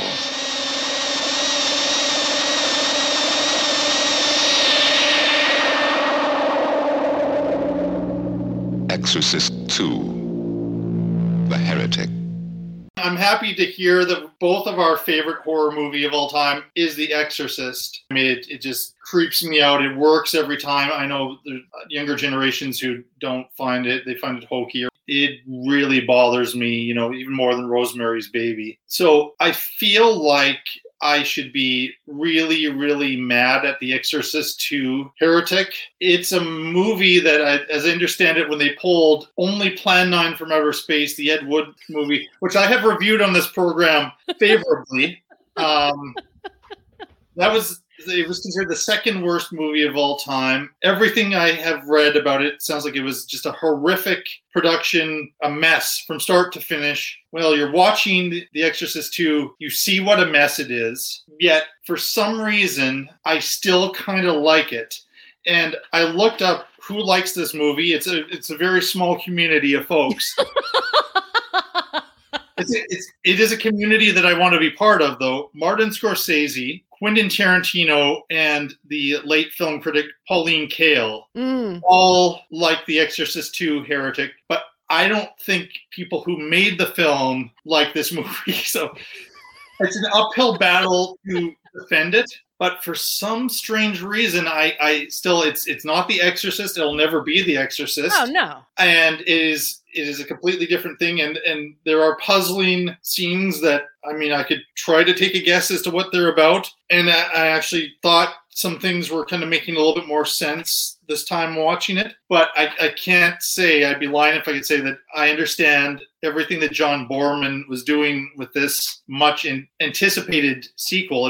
It made a ton of money. I guess it was the only sequel that made money, but probably everybody wanted to see the sequel to The Exorcist because it was the greatest horror movie of the 1970s. So, but John Boorman, you know, you look at his resume, and Deliverance being his most prominent film, very, very strong director. Mm-hmm. But, you know, this was a big black mark on his career and still is. Very few people have anything nice to say about it, but to do a little bit, I suppose, a bit of a plot on this one. So Regan comes back. She's a teenager now, and so she was once possessed by a demon and finds that it still lurks within her. Meanwhile, a priest, played by the great Richard Burton, investigates the death of the girl's exorcist, played by Max von Sydow, who returns for some kind of flashback scenes, which don't really work all that well, nor does some of the supposed flashbacks to what happened in the house. But I don't know. I like this cast. I don't know if any of them appreciated being in this. Ellen Burstyn early on said she was not going to be part of it. And I guess in an earlier version of this, they were just going to keep going with her character, but had Louise Fletcher, the great actor from One Flew Over the Cuckoo's Nest, who I'm an enormous fan of. She's always had such a presence in films, including this one. But when they scrapped the idea that her mother, who disappears without explanation from the story completely, they changed the role so Louise Fletcher would play this psychiatrist who was doing these experiments, who was originally written as a male character. So they changed it to a female character. James Earl Jones has a very interesting role here, and we think it's one thing. It does become another thing later on. So Ned Beatty actually has a little bit of a cameo in here as like this pilot. There were like some elite actors from the 1970s that ended up in this film. Linda Blair herself said initially she wasn't going to do the sequel, but there was this really good script that they got together. And then after she agreed, they kept doing rewrites and rewrites and rewrites to the point where she couldn't explain what this movie was about. But here I stand. I have a good time when I watch The Exorcist 2. Do I need help? Am I like handing in my movie critics license by saying that this is a temperate but positive review of The Exorcist 2? I'm a David Lynch fan. I like things that are out there. I don't know why I would defend this movie, but there's other movies that I would be so much harder on that maybe pulled the same notes that The Exorcist 2 did. So, well, what are your thoughts on it? If liking this movie means we got to turn in a card somewhere, then toss mine in there too, because I really like this movie. Good. All right. I was nervous about this one. And I come from a family of people who enjoy this movie. Good. I did not realize that this movie was hated until the internet came along.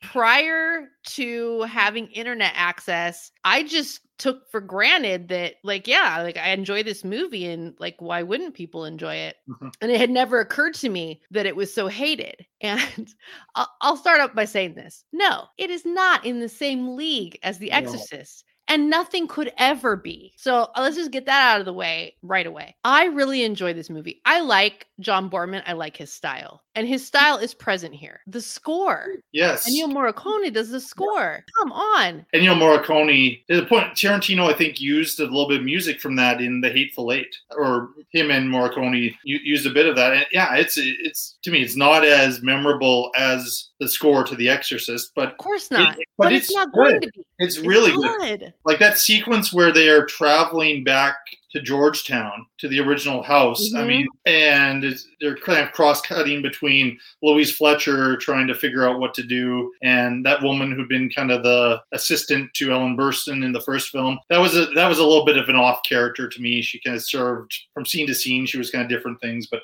there was something really impactful about that sequence as we were approaching the climax, a very big climax to this film, but climax nonetheless. That music did such a great service to that sequence. Yeah.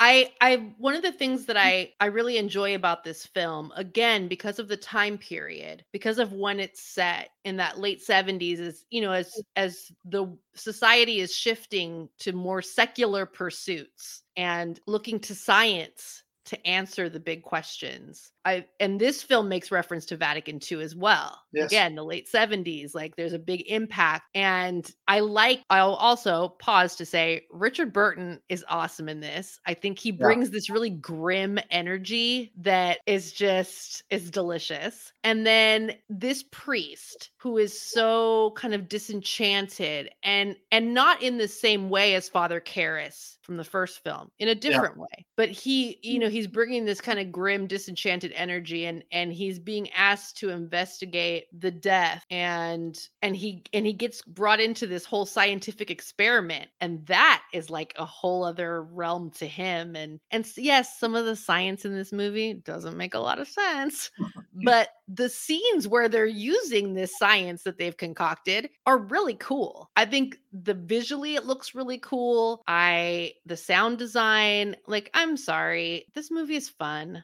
I just think it's fun. I don't where they have that, and apparently this got laughs in the movie theater, but I found it creepy when they have that machine and they're that hypnosis, and together they're both going into Regan's memories. I thought that worked really well, and the expressions on the characters' faces. Richard Burton subtly, he never named the film, but kind of bashed it afterwards. And apparently, according to Linda Blair, I mean, he was sober at the start of the shooting, but the last 2/3 he was. But even when he's phoning it in, he was such a great actor. I mean, with this cast, how could it be bad? It's probably was reaching for more than it could handle. And the rewrite, I think they had too many elements going. But Constantine, which we talked about earlier, has that problem too. And so maybe these are fun movies that maybe needed a bit more focus. Maybe, I don't know, who could have fixed the screenplay. I know that they wanted to bring back some characters. I think Lee J. Cobb had died. They wanted to bring back that police character from the first movie. Ellen Burstyn wouldn't do the next film. I'm not sure why Jason Miller, because I was so happy to see him in the third film. film, and he's actually, to me, the unsung hero of The Exorcist. But I think they just kept trying to adapt, and I don't think people necessarily got the whole sequence with the locusts and flying through Africa. Maybe it's a problematic depiction of Africa and James Earl Jones in that the outfits, and he's supposed to be a child who had survived an exorcism. But when we find out what's actually going on, it kind of undoes anything that looks mildly racist in some of those sequences. Like, I think some people can keep their arms crossed when they're watching those dream sequences. And I get it. I think my first few times seeing this when I was younger, I was really drawn to the location. I loved that the story was going global because, like, people don't just get possessed in the United States of America. Like, these cosmic forces are present anywhere and everywhere. And so I like that the story expands also because, in The Exorcist, we have, that opening scene in the Middle East with the statue of Pazuzu. And so it was kind of cool for them to try to tie to that and show kind of the international scale of this fight for the souls of humanity. Yes, the representations, not great. And at that time, I think in the 70s, people in general, the mainstream was less concerned with that than they are today. We've come a ways. Yeah. I mean, we're deep into the years of the blaxploitation films and all after the civil rights movement. So, but yeah, I mean, like throughout the 80s, there were very insensitive portrayals of pretty much every race. I guess watching it, you wouldn't think about it. Well, some people I'm sure who were hurt by it would. Oh, absolutely. In the late 70s. But watching it now, I guess that's that piece about projecting stuff onto the time. Yeah, watching it today, it sticks out like a sore thumb. Badly, I would say. So I have trouble defending those scenes. I like the arc of Regan. I mean, I'm a big fan of Linda Blair's performance in the first film, and I was happy to sort of be able to cling on to somebody that I really liked from the first film here, so it wasn't a completely divorced sequel. But yeah, Linda Blair, what struck me when I was watching it this time around was like, really, she gets to give a performance for most of the film. There's the whole controversy of possessed Regan in The Exorcist was voiced by another actor, and Mercedes McCambridge. McCambridge, yeah. And, and so I like that Regan gets to come back in this film and Linda Blair gets to act the whole thing and show that she can do that. And it is unfortunate that this film is so maligned because she finally got her chance to be like, to just give the whole performance. But I think she did good. She's also kind of in that awkward age too, where she still had very much like a baby face just because Linda Blair has a very round face. I relate because I'm a round face person myself, but she was growing up, she's a young woman at that point. And so there's kind of like, she kind of has this girlish element, but she is kind of a young adult. So it's kind of like a weird spot to be in, but I think she did well. I think she did well with the material she was given. James Earl Jones, the really questionable characterization aside, it doesn't matter what you give James Earl Jones. He gives an excellent performance. His presence is awesome, even if what they gave him to do was kind of problematic. But I think, I'm not even sure how I could spoil this because it's so confusing to explain. But when Richard Burton has gone through this strange journey to find him, and he thinks he's seeing this very stereotypical tribal elder, and then when demonic priest, what's really going on there, I think that almost saves it. And maybe that's the only way that James Earl Jones, at this point, he had been nominated for an Academy Award himself for White Hope. I mean, I think he could probably say no. I'm guessing a lot of people wanted to be part of an Exorcist sequel because it was going to be a big deal, but they were probably ultimately disappointed in what happened there. But I don't know. And I just think Louise Fletcher's interesting. Richard Burton's interesting. Linda Blair was giving her all at that time. Max von Sydow does a good job in those. You can tell he's aged. Even a few years from the makeup or whatever to try to match up. The original film doesn't work well. They had a double for Regan's possessed makeup. Yeah, because Linda Blair refused to do that anymore. I don't blame her.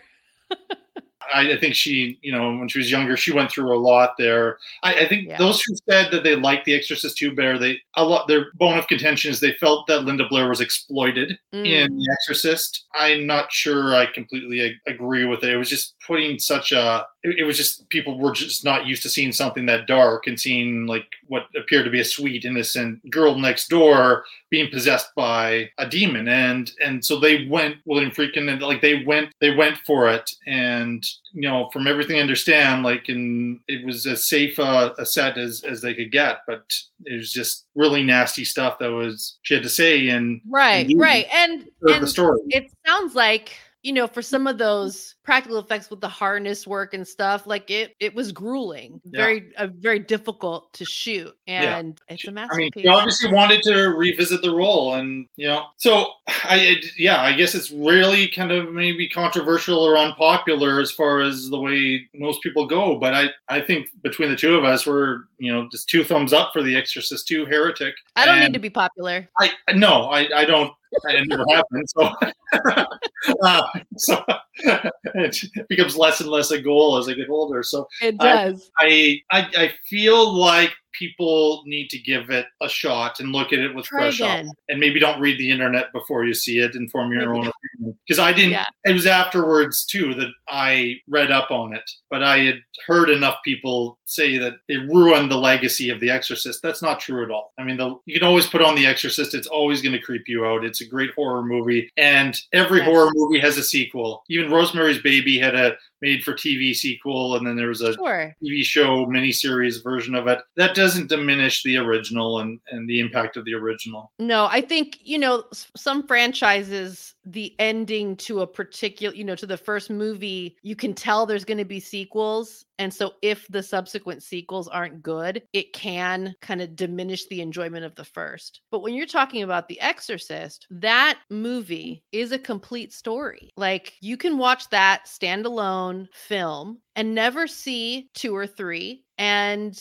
you're fine. And if you do go on to watch Exorcist 2 or Exorcist 3, which I would recommend doing, it's still so completely separate that it's The Exorcist is untouchable as far as I'm concerned. Yeah, nothing's going to touch The Exorcist, but The Exorcist 2 is not as bad as people say it is. Agreed.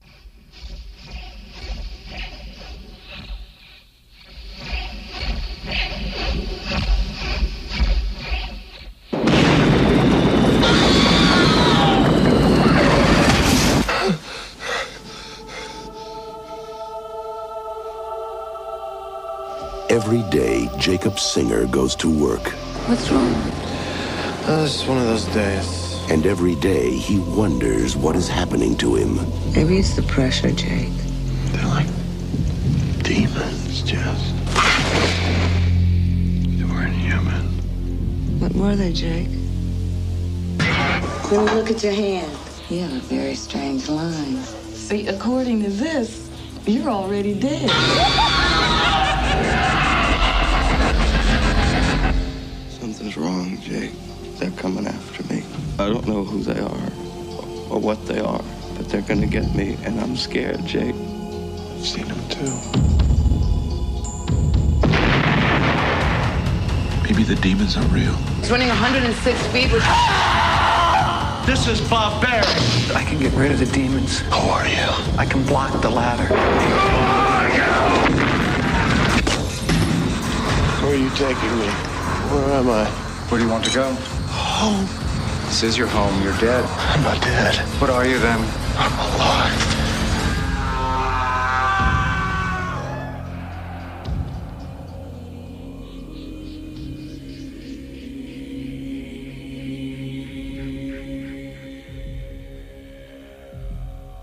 Jacob's Ladder I put high on my favorite horror movies of the 1990s list on Rank and Review. And it's just this movie that I think is what was kind of dumped. The studio didn't know what to do with it. I think Paramount had given up on it, but then some others came in and financed its release. They kind of put it in early into, I believe, early 1991. It's kind of in the same stretch of time where The Silence of the Lambs came out and started to build up the legitimacy of horror movies for a short period of time, I guess, amongst mainstream audiences. This is such an intelligent film. It is a mystery, and I almost wish I could go back in time and watch it for the first time, where I can be just as lost and kind of horrified by what's going on as Tim Robbins' character is. There's a lot of elements going on, but essentially Tim Robbins plays a character.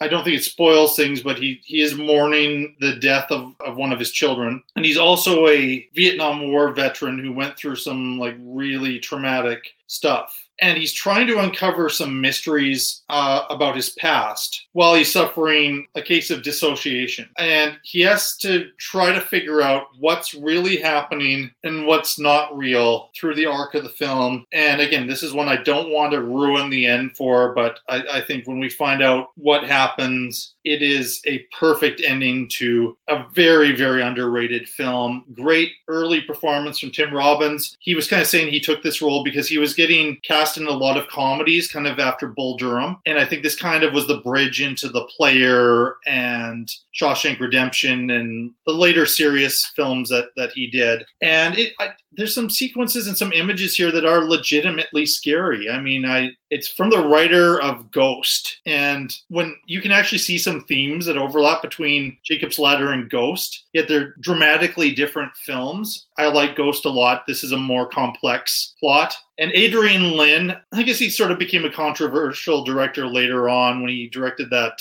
remake of Lolita. He was at this point, this was just after the success of Fatal Attraction. And I think he does a beautiful job of directing this film. The more times you see it, the more hints you see of what's really happening, and all of the religious imagery and the set decoration and art direction is about perfect as far as all of these hints that we have what's going on. Apparently all of the effects were practical, and some things that look like they were not done that way were kind of done there on, in the studio at the time. I really like this movie. Great cast, a lot of familiar faces pop up here and there. You mentioned Pruitt Taylor Vince as a very crucial role in the film. We see him as one of the Vietnam buddies early on. Ving Rhames long before Pulp Fiction. An actor I really like, she's since passed, Elizabeth Pena, plays Tim Robbins' girlfriend. And we don't quite know what this character is about as the film goes on. There's these sweet romantic scenes, and then there's other scenes where you're like, what is she about? I'm gushing about it. I know there are some problems. I'll go to my notes to find the problems that I wrote down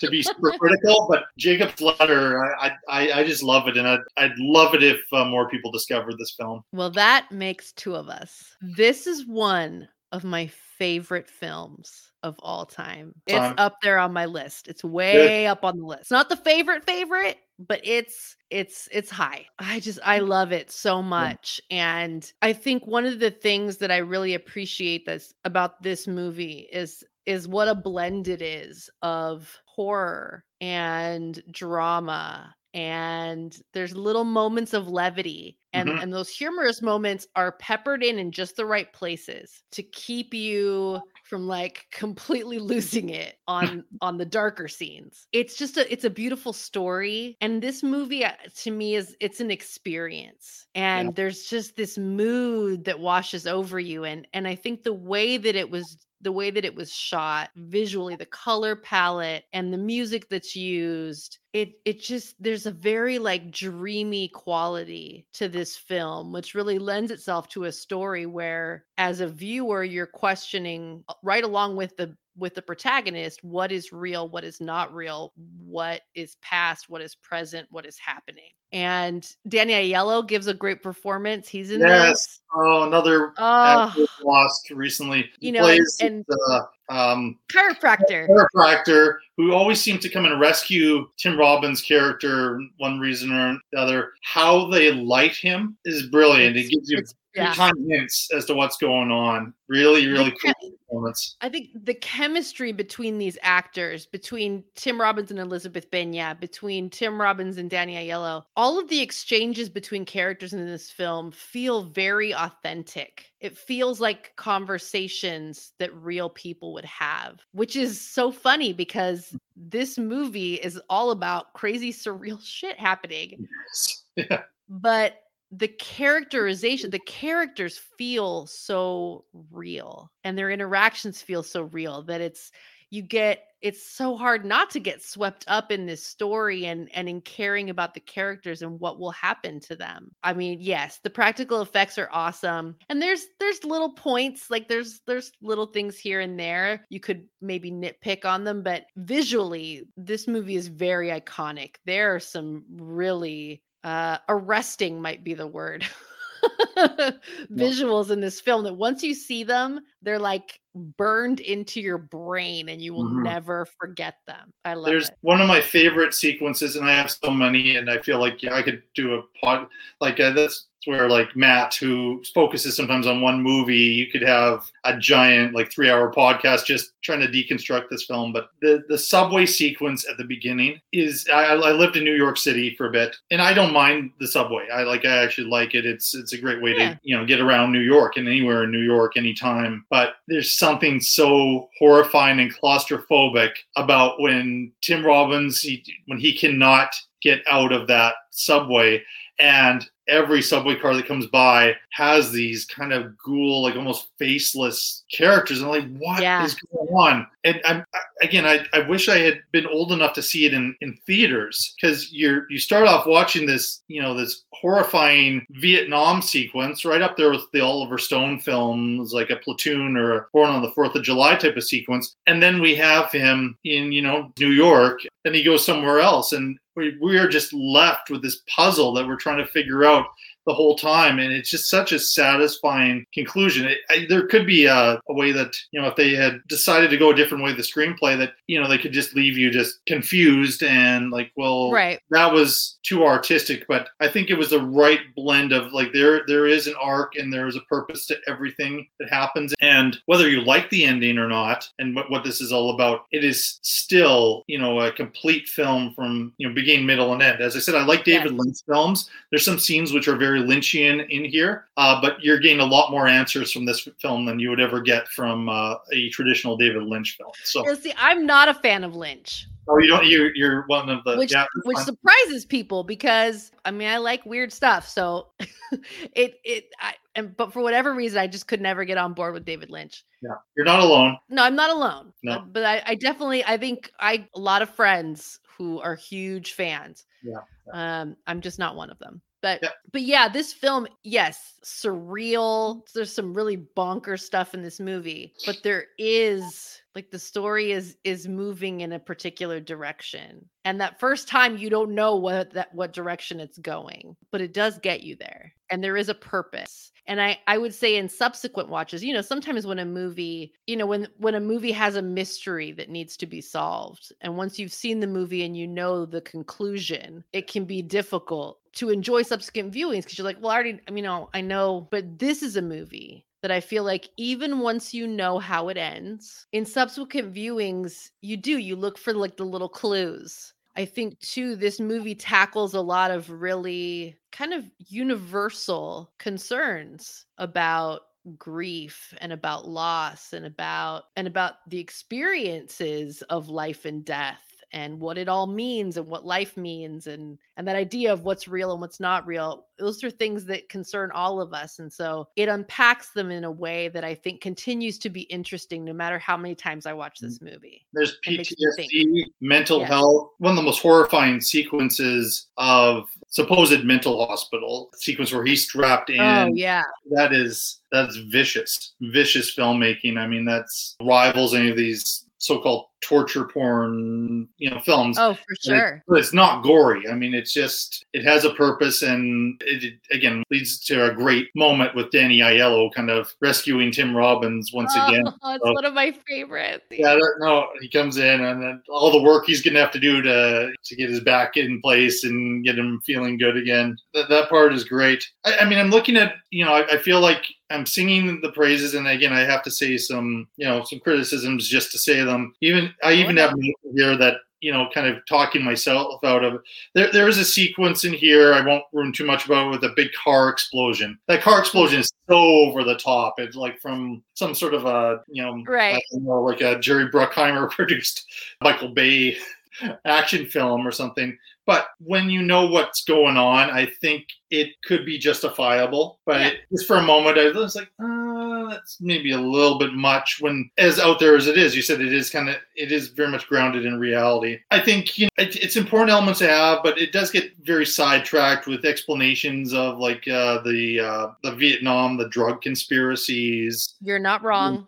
It especially kind of late second act into the beginning of the third act, it kind of bogs the movie down. There's a character who's a bit of an exposition machine, who's this kind of interesting, mysterious character before that. The score I like, Maurice Jarre, I believe, did the score. I think maybe, again, it was very much characteristic of this time. It maybe gets a little bit heavy-handed towards the end of the film, but it leads to kind of the earned moment that we have at the end there. So that's me nitpicking. That's me like stretching, digging for something. Because I could not recommend Jacob's Ladder more than, I think those who haven't checked it out need to find a way to see it. And I think it's out there and it's fairly accessible. It's not one of these sad stories where there's these movies from the 90s that have been you can find it. I know that it's streaming right now, and it kind of bounces around. It was on Amazon Prime for a while, and then it was on HBO Max, I think. If you want to rent it, I think it was on iTunes. I don't know if it still is, but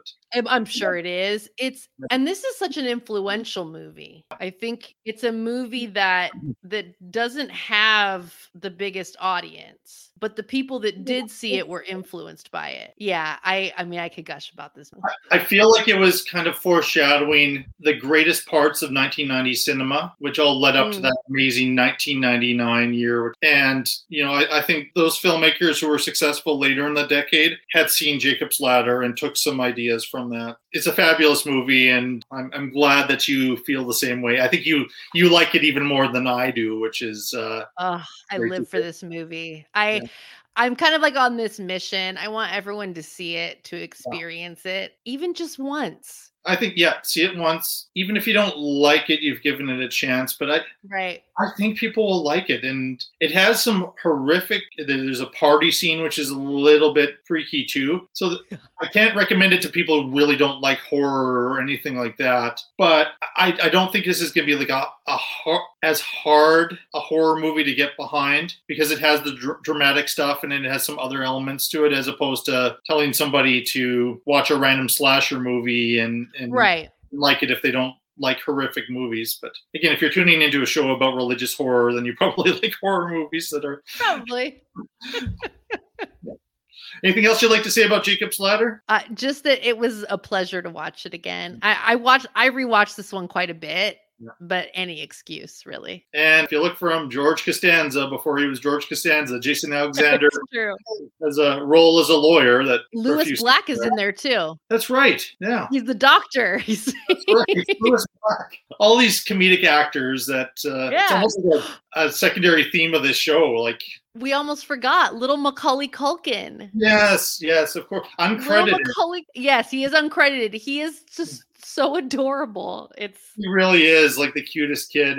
Tim Robbins' son in the movie. Yeah, some really emotional scenes in there. And I do believe this was around the same time as Home Alone came out. It was slightly after Home Alone was released. So he'd been in Uncle Buck and a few other things. He was kind of like that kid that they would cast, the cute kid in movies, but it's not Macaulay Culkin performance that everybody thinks of. And yeah, he's really good. His scenes with Tim Robbins are really good, and he's crucial to the end of the film as well. So I said it several times, but check out Jacob's Ladder. Please do. The next award is for the best performance by an actress in a supporting role. For Rachel, Estelle Parsons. For The Heart is a Lonely Hunter, Sandra Locke. For Funny Girl, Kay Medford. For Rosemary's Baby, Ruth Gordon. For Faces, Lynn Carling. The winner is Ruth Gordon in Rosemary's Baby.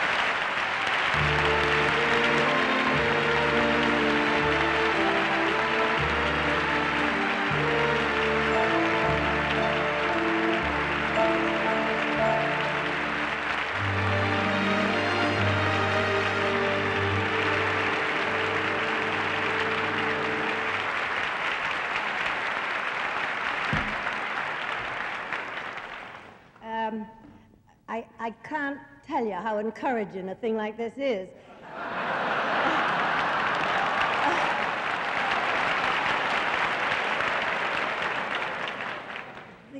The first film that I was ever in was in 1915, and here we are, and it's 1969. Actually, I don't know why it took me so long, though I don't think, that I'm backward.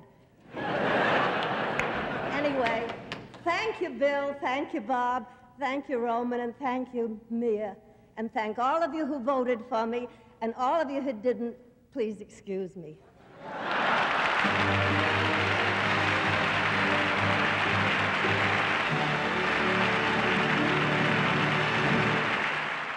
Carmelita, thank you for being on the Shelf Shedding Movie Show. Thank you for just responding to this weird Canadian's Twitter message. And oh man, this has been so much fun, and I hope we can have you back on the show. I know you are a regular guest on several movie podcasts. What other podcasts would you like to do a shout out for? Oh wow, I've been so fortunate to connect with people who love movies, who have these amazing podcasts. And I'm always so happy to get to talk movies, and now also with you. So thank you for asking me to come on the show. But yeah, I've guested for the Film Alchemist podcast, Film Feast, Schlock and Awe, Inside the Sequel, Cobwebs. Oh my goodness. Oh, Moving the Needle, 20th Century Movie Club, which is a series for the Dana Buckler Show. I know I'm forgetting something, and if I am, I apologize, friends. But yeah, no, I mean, I love talking movies, so I'm always happy to do it and talk with other people who love movies too. So yeah, thank you again. Movie fans and those who love podcasts, I just want to promote as many shows as possible, and I know some have bigger budgets than others. Mine's very independent, but I also know, like Film Feast, for example, too. I kind of related in some ways. Matt was a guest for several times, and then decided to put on his own podcast. And so, again, the Film Feast, I want to at the end too. I'll mention that, but please check that one out. But any one of those shows too are great. So thank you for making time. You're a busy person being the guest on all of these different shows.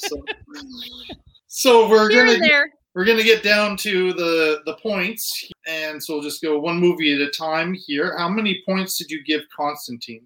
11. And Rosemary's Baby? 14. The Amityville Horror? 6. And Children of the Corn? 7. And The Exorcist 2, The Heretic? 8. And finally, Jacob's Ladder? 14. 14. Now it looks like you spread out your points. I did. I was trying to be strategic, like.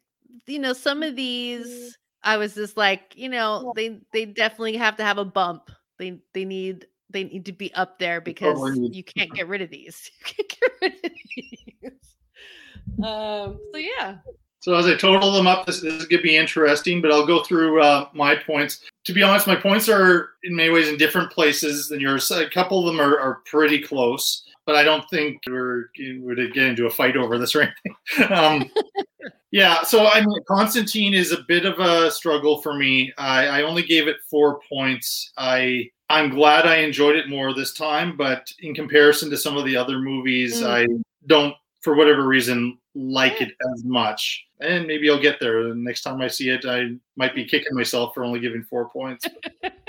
I wasn't as good at spreading my points out. As I said, Rosemary's Baby is one of my favorite horror movies of all time. I gave it 20 points, so I gave it a whole ton of points. Amityville Horror, I gave 9 points. I respect it. It just was kind of a bit in the middle for me. Then, I believe Children of the Corn next. I only gave it 5 points. I can't, in good conscience, give it much more than Constantine. Constantine's a better movie, but it's just some sort of a soft place in my heart for this strange movie based on a 7-page short story by Stephen King. There's just something about it. Something interesting about it. I don't know. And the much maligned Exorcist 2 Heretic, I gave 7 points to. Again, I recognize its problems, so I was trying to balance that out, but I kind of didn't want to lose that movie, so maybe got a few more points than a couple of the others. And then Jacob's Ladder, again, singing his praises, I gave it 15. Not as many as Rosemary's Baby, but I really enjoy that. So I put the majority of my points into Rosemary's Baby and Jacob's Ladder, and then it was kind of a bit Makes sense. Interesting how the totals work, though, as I'm looking at it here. The top movie was Rosemary's Baby with 34 points, followed with 29 points with Jacob's Ladder. Then three-way tie for third, all with 15 points. Constantine, The Exorcist 2 Heretic, and The Amityville Horror. So the movie that got 13 points and was the lowest, sixth place, was Children of the Corn.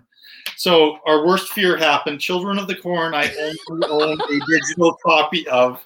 So you have to come up with some sort of I don't know if punishment is the right word for me, or something I have to do connected to Children of the Corn, since I can't get rid of it really. But oh man, that's a good question. Okay, wait. The actor that plays Malachi, what's that guy's name? I have it here. Track down a Courtney Gaines movie and watch it. Watch a Courtney Gaines movie? Yeah, something tells me it probably didn't get much better. Acting wise. So yeah. Yeah, the look, but he's in a lot of stuff. I just brought up he was in Back to the Future. Wow. I did not know that. I'll find one where I think the movie's going to be painful, though, because this is supposed to be a experience for me. So nice. And I'll let you know which one that is. I appreciate it. Thank you again for being on here, and I'm looking forward to our next chance to do a show together. And absolutely, I can understand why everybody has you on as a guest, because you're such a great guest and bring insight and energy and fun to talking movies. So thank you again. Just before I go, I want to, of course, mention Film Feast. The reason I'm getting the guest that I had today is because of Matt and Film Feast. Rank and Review, I always mention, it was kind of like the father podcast to the Shelf Shutting Movie Show. Also, A Lifetime of Hallmark. I want to mention that one, where three brave fellows watch either a Lifetime or a Hallmark movie and do almost a shot-by-shot analysis of it. And it's hilarious. And so I hope you check those out, or check out any movie podcast or any independent podcast. And it's always a pleasure to put these episodes on, and hopefully movie fans enjoy it. So keep sharing this with the movie fans in your life, and please be kind and be safe, and whatever your views are, just let people live their lives. I'm happy to focus so much of my interest and time on movies. Movies, I feel, are less divisive, hopefully, than some of the other stuff in the world. Thanks so much. Oh, thank you, Jason. It was a pleasure.